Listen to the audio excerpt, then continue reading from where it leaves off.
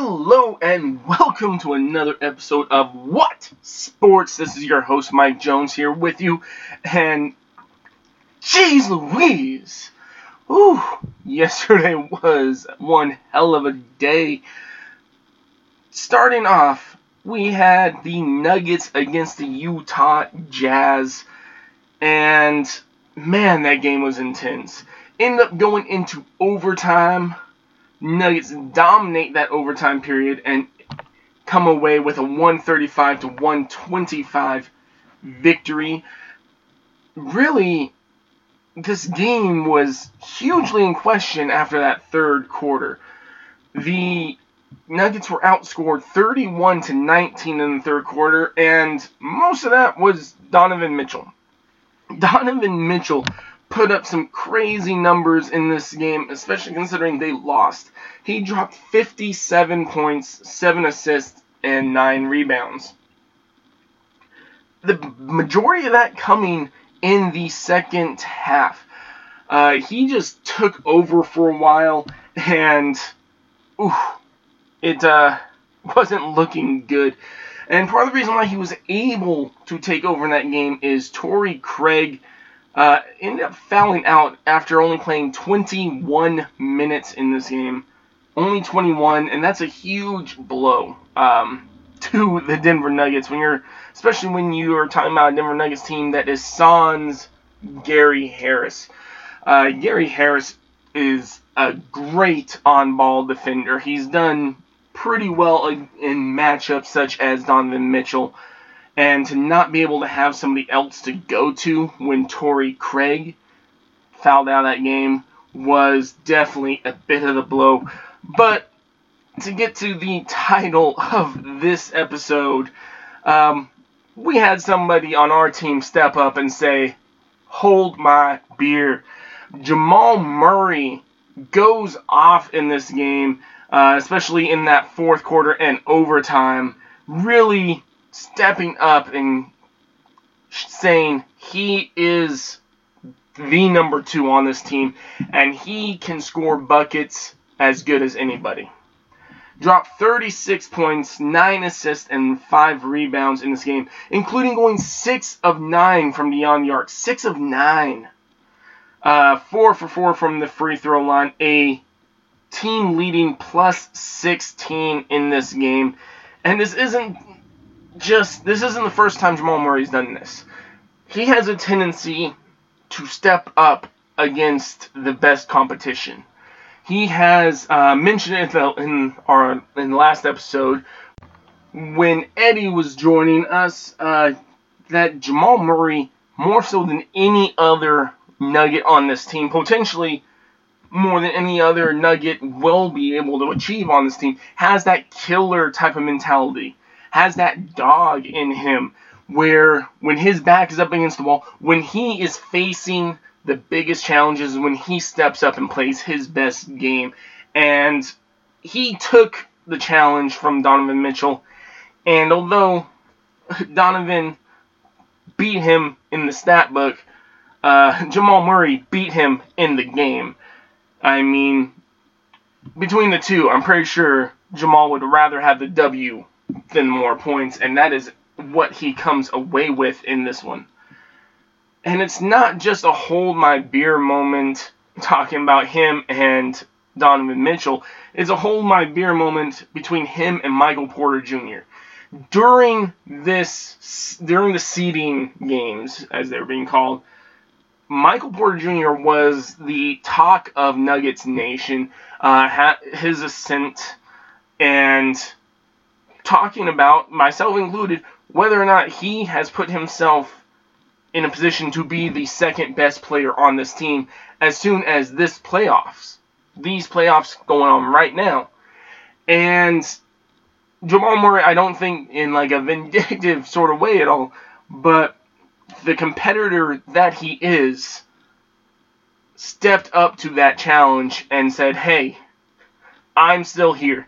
I am the number 2 on this team, and I deserve to be the number 2 on this team because I am that damn good."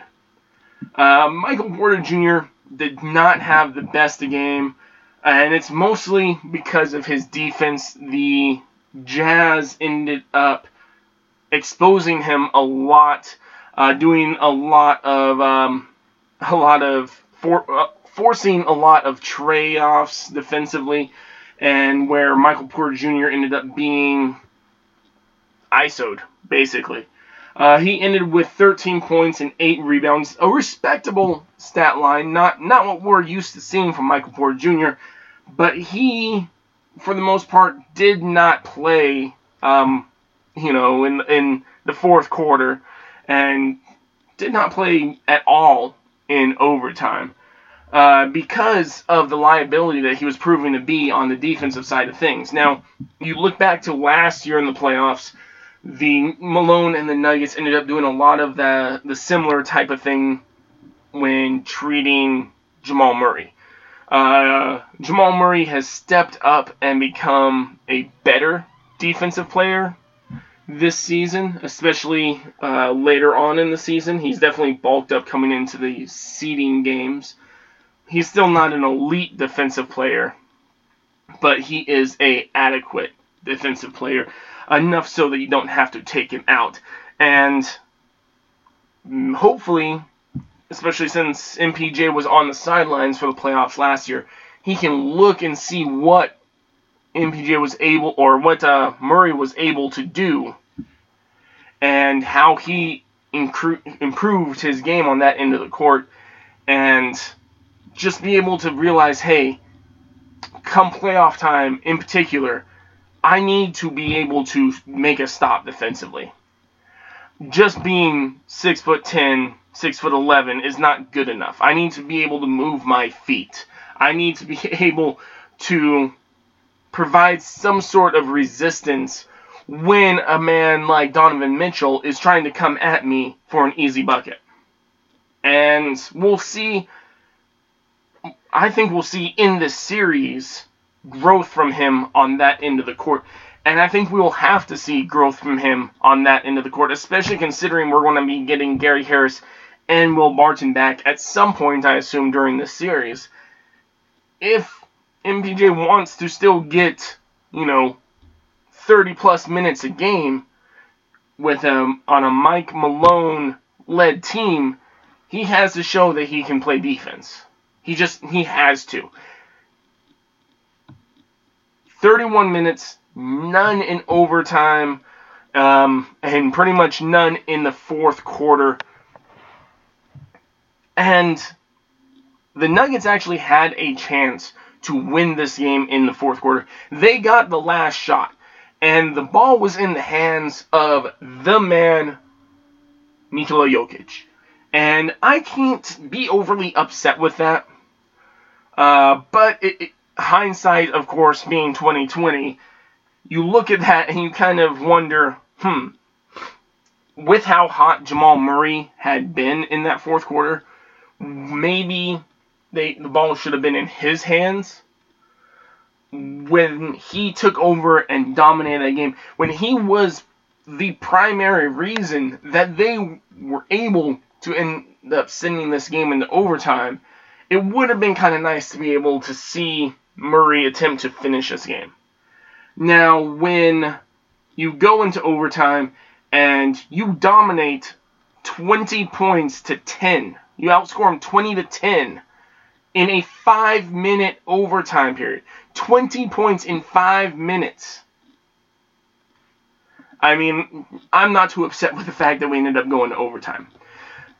What I was a little confused about, if I'm going to be honest, as exposed as MPJ was defensively, his shooting, he was 3 for 7 from beyond the arc, 5 of 13 in general.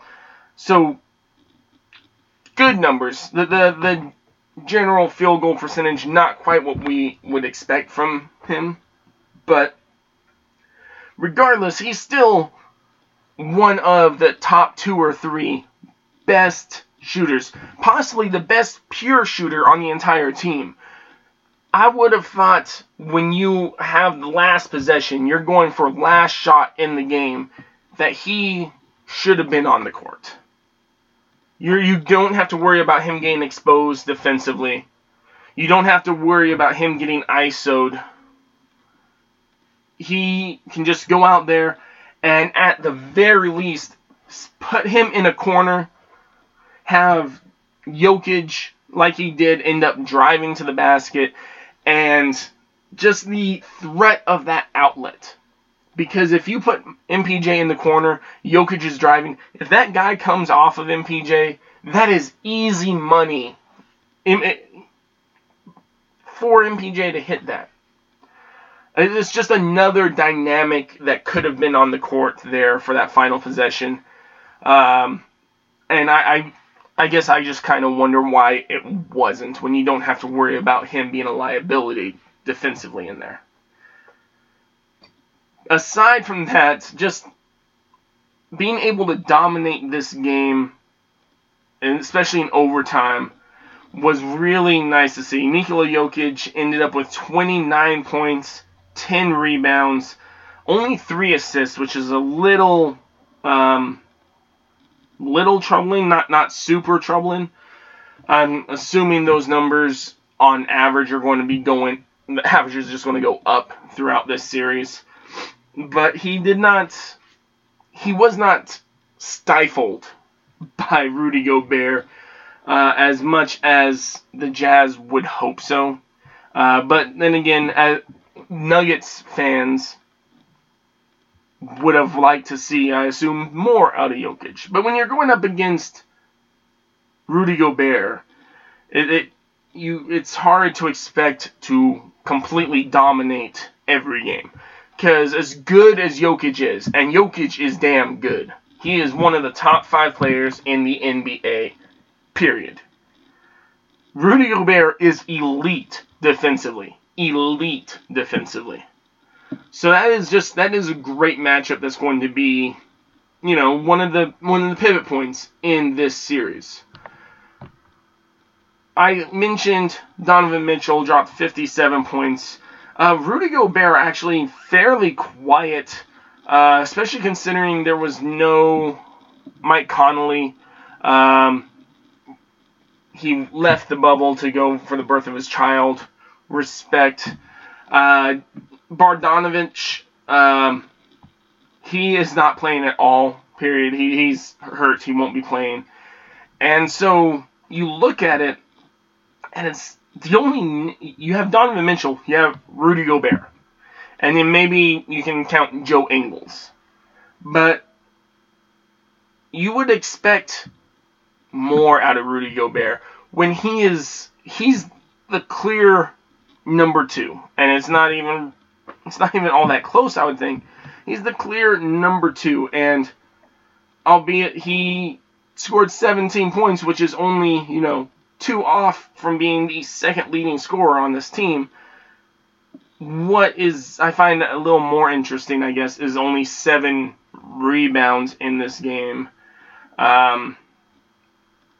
Rudy Gobert matched up against Jokic. That's just going to be something to watch the entire series. Gobert did bring down 4 blocks, and I feel like 2 of those were against MPJ. Another thing that he's going to have to learn going forward in this series. Paul Millsap only played 29 minutes in this game. Not super effective shooting, 3 of 10, 1 of 3. But where Millsap brings value is defensively. And if he comes back after this year, it's going to be because of his defensive leadership. So, disappointing stat line offensively. But he did get 3 steals in this game. He did have a block in this game. And he did make an impact on this game that you just don't see when it comes to a stat line. Jeremy Grant was who really played the bulk of the minutes, and when you're talking about a Jeremy Grant, Paul Millsap dynamic there. 39 minutes in this game, including all of overtime. 19 points and 3 assists. And interestingly enough, no rebounds, which puzzles me to an extent when you're talking about somebody who is 6'9" and athletic as hell. Should be able to pull down a few boards. But, you win. I'm not going to complain. Monte Morris, 29 minutes in this game, 14 points, 4 assists, 3 rebounds, and, 1 turnover. But those are consistent minutes for your backup point guard. Those aren't mind-blowing numbers, but that is what you're asking for Monte Morris to do anytime he's on the court.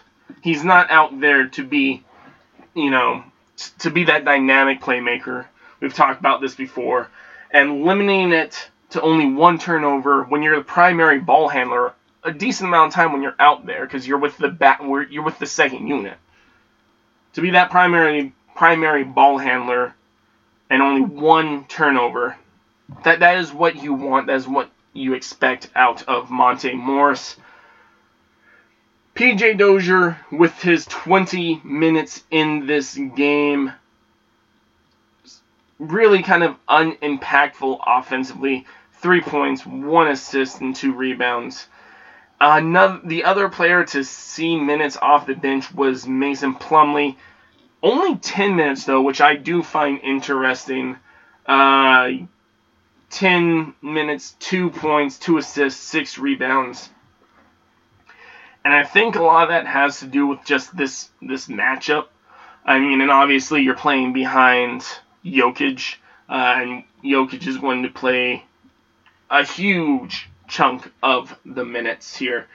And you're going up against a team that's not necessarily very big outside of Rudy Gobert.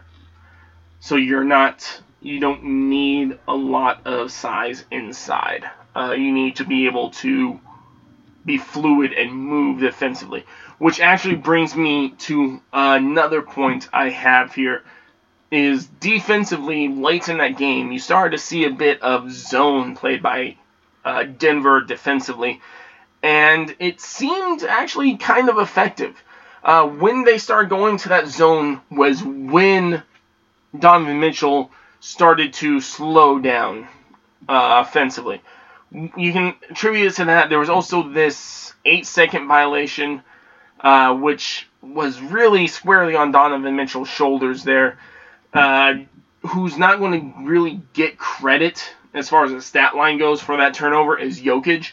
But Jokic is who made that play happen. And it's not because he was uptight, pressuring, and forced Donovan Mitchell not to bring the ball over. But it was because on the initial inbound, Jokic deflected it. It went out of bounds. So 2 seconds went off of the clock there. So when Donovan Mitchell got the ball the second go around, in his head, I assume, he still thought he had the full 8 seconds when he only had 6. And the 8-second violation ensued, and that was kind of a pivot point in this game. And huge props to Jokic, and you won't see it show up in the stat line, but he made that happen. But they also went to that zone defense. If this is an adjustment that Denver is making going forward, it is interesting, and I'll definitely be interested to see how this is handled.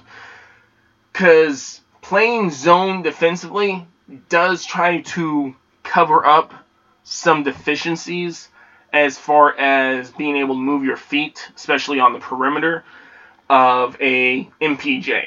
But another name that comes to mind when you're talking about playing zone defense is Bol Bol.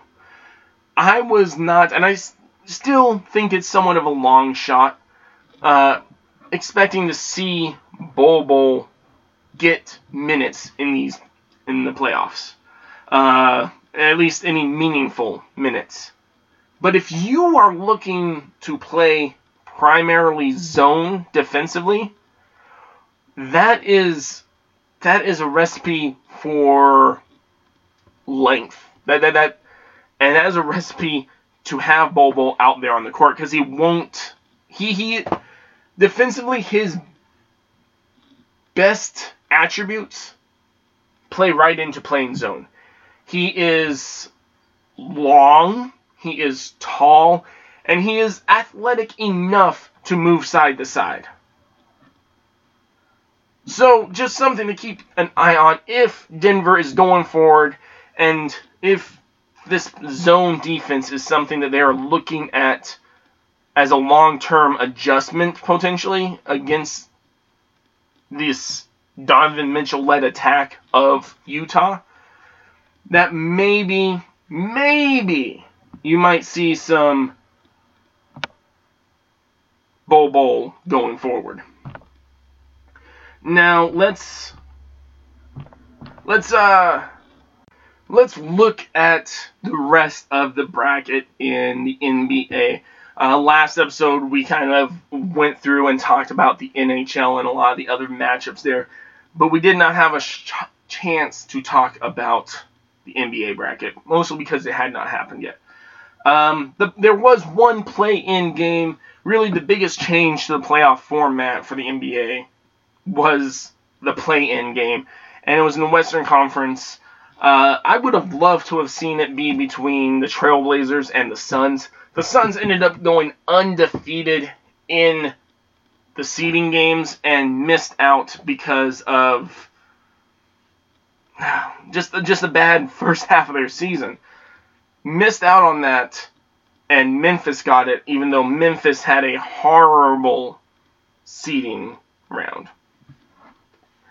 And predictably, they lost to Portland, which Portland is possibly the fourth best team in the West, and they're kind of like the Avalanche in the NHL.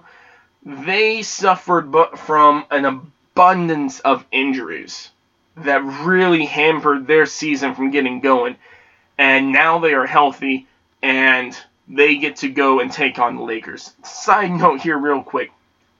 Memphis ended up in this play-in game. They were out without Jaren Jackson Jr. A decent reason as to why they struggled so much in the seeding games. But throughout the season, the reason they got to where they were was because of Ja Morant. And if you remember, the Suns were this close to making the playoffs. And the Suns should have been in place to get Ja Morant. And I made an argument back on the EMP show that if the Suns got Ja Morant, that they were a playoff team. And I think this just goes to prove that that was right. Because Ja Morant almost single-handedly, maybe not single-handedly, but he was the primary reason that Memphis got into this playoffs. Even if it was just the seeding game. And if you put him and his ball distribution skills on that Suns team, that is not just a playoff team, but give it a few years, that could be a team that wins their first round matchup. Him with Booker, with Aiden, that would have been a very entertaining team to watch. But we won't get it. That aside, Portland wins that game, goes on to take on the Lakers. The first game of that, I believe, is today. And this is a series that is not your typical 1-8 matchup. I do think the Lakers will end up winning this series, but I think this is going 7. At least 6. And it would not shock me. It wouldn't if Portland ended up winning this series. Because you're talking about such a dynamic front court backcourt for Portland. You're talking about Lillard and McCollum. And the Lakers just don't have the personnel to match up with that as well. Yes, they have LeBron. Yes, they have AD. And AD can match up against Nurk inside and potentially neutralize him. But Nurk's the third best player on that team. Who is going to take down Lillard? Who's going to match up on Lillard? I would assume it's going to be LeBron, but I don't know if LeBron is going to be able to hang with him for, 40 minutes every night.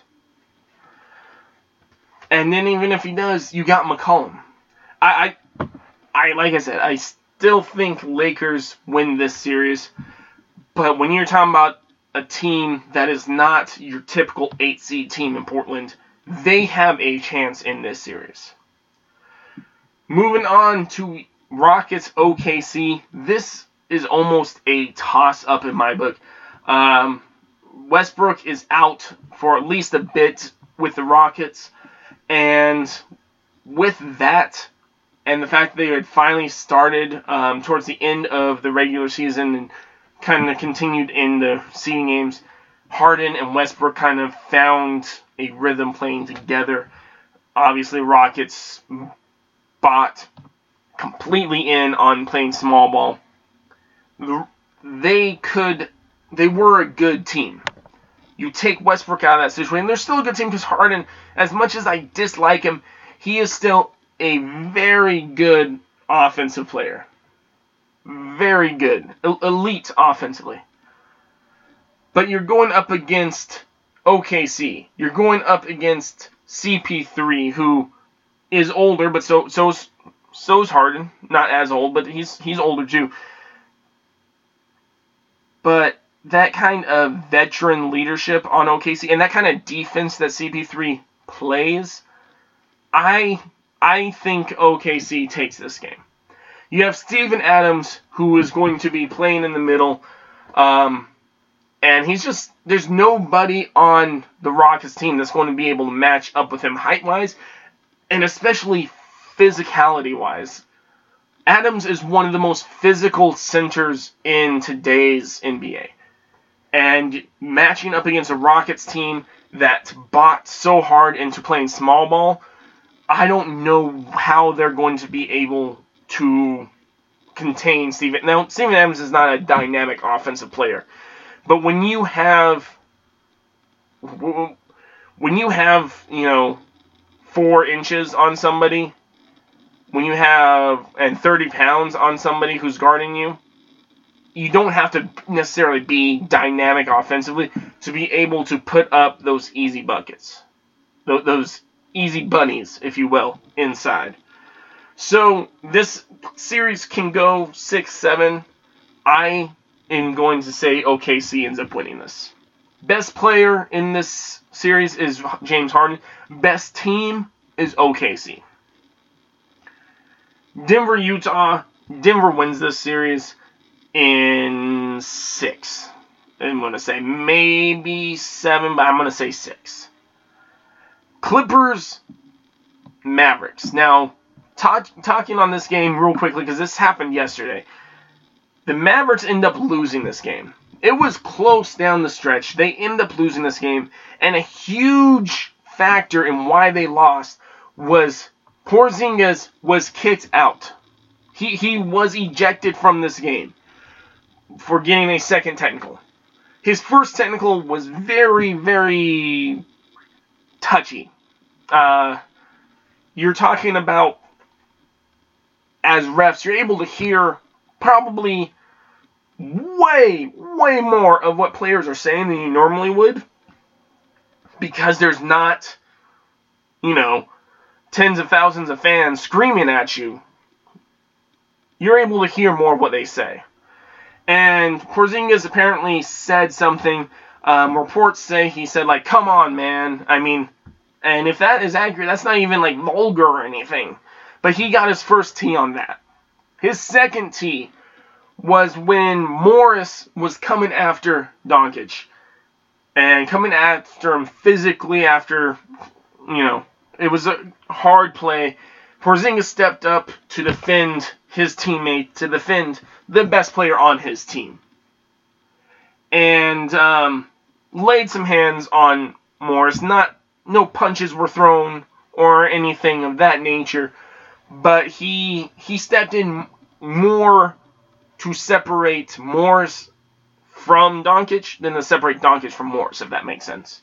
So he steps in there, that gets him his second tee, and this is in the third quarter. You're talking about taking out the second best player on the Mavericks, who lose this game by 8 points. Porzingis only played almost 20 minutes in this game. because he was ejected in the third quarter. And that was a huge impact on this. Because Porzingis is just, he's dynamic offensively. And he's a shot alter. He's a shot altering defender. Because he's 7'3", it's hard not to be a shot altering defender.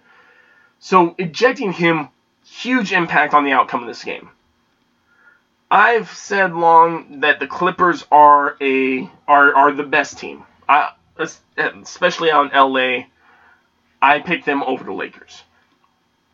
This matchup for the Mavericks between the two LA teams is the more favorable matchup for them.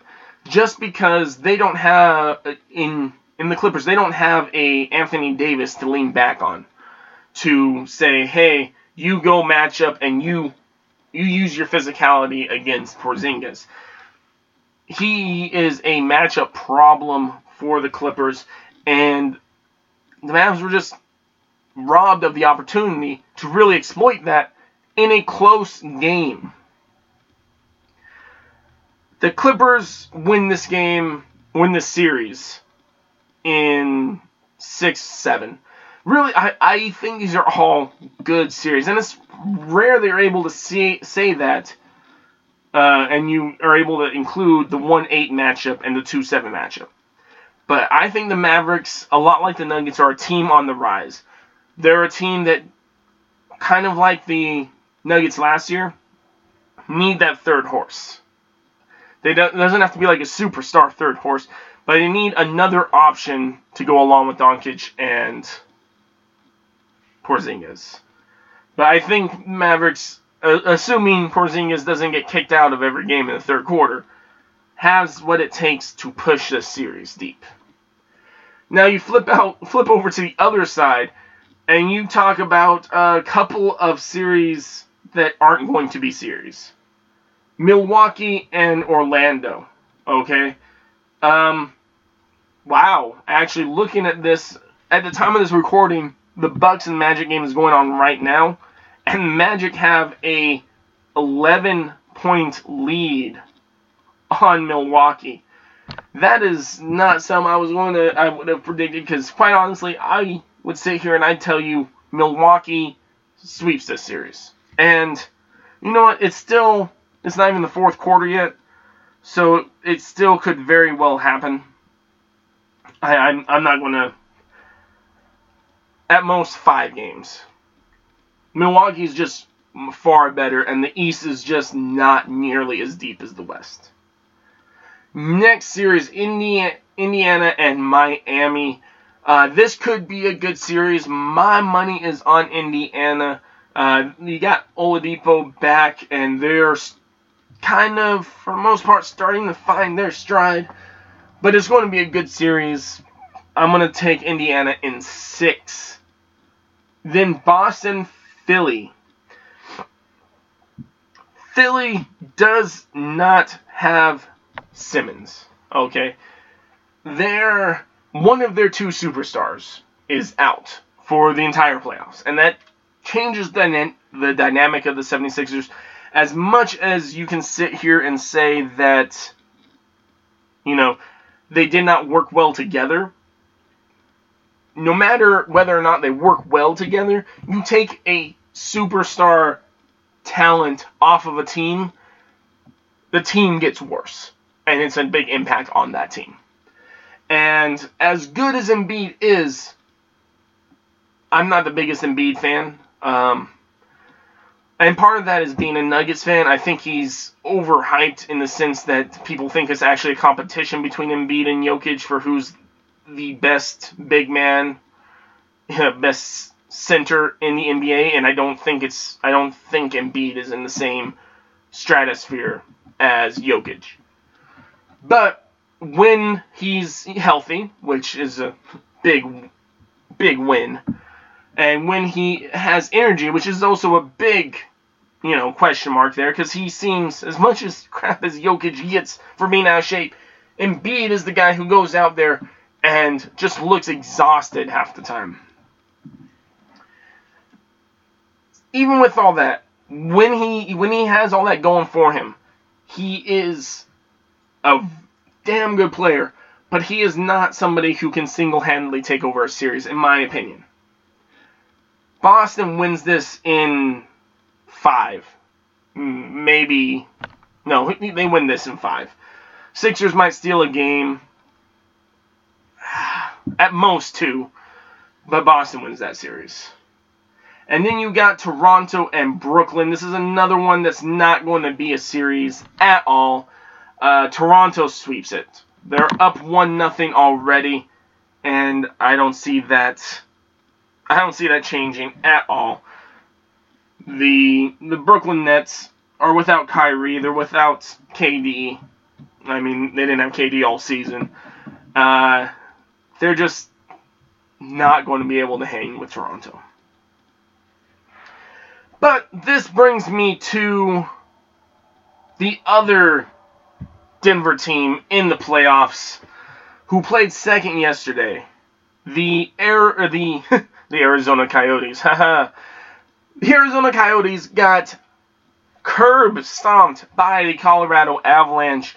Colorado Avalanche came out there after a thrilling win by the Denver Nuggets, said, hey, hold my beer, and just poured it on the Yotes. Came out, put up 3 goals in the first period to take a 3-0 win, including 2 goals. 2 goals in about 3 minutes by Kadri. Took a 3-0 lead. Donskoy made it 4-0 in the second period. The Yotes did get one by. And then, oh my God, you have Cale Makar. Now I've talked about the Nuggets. They have potentially their big 3 now. I mean, can you imagine having a team that goes out there, has a top 5 level talent, Jokic, has this guy that everybody's donning as the next Kevin Durant in Michael Porter Jr., and then you have Murray, who's capable of dropping 40 points whenever in any game.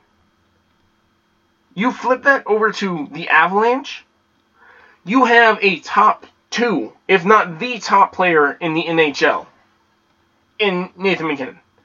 And then you have Mikko Rantanen, who's having an somewhat of an off series, still playing really well, but for him an off series. He may not be a top 10 player, but he is an elite talent in the NHL. And then you add on to that Cale Makar, who could become one of, if not the most dynamic defensemen in the entire NHL. Talk about a spoil of riches here. Cale Makar, in this third period, he just makes this guy look ridiculous. Like the move he put on him, it was an ISO. We've been talking basketball a lot. It was an ISO. He took the defenseman, he turned him around, and he made it look so smooth, just backhanded into the net.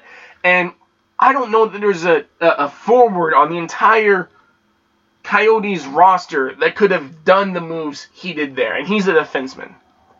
Wow. And the Avs end up winning this game 7-1, take a commanding 3-1 lead in the series, and the series will be wrapped up on Wednesday. It'll be over come Wednesday.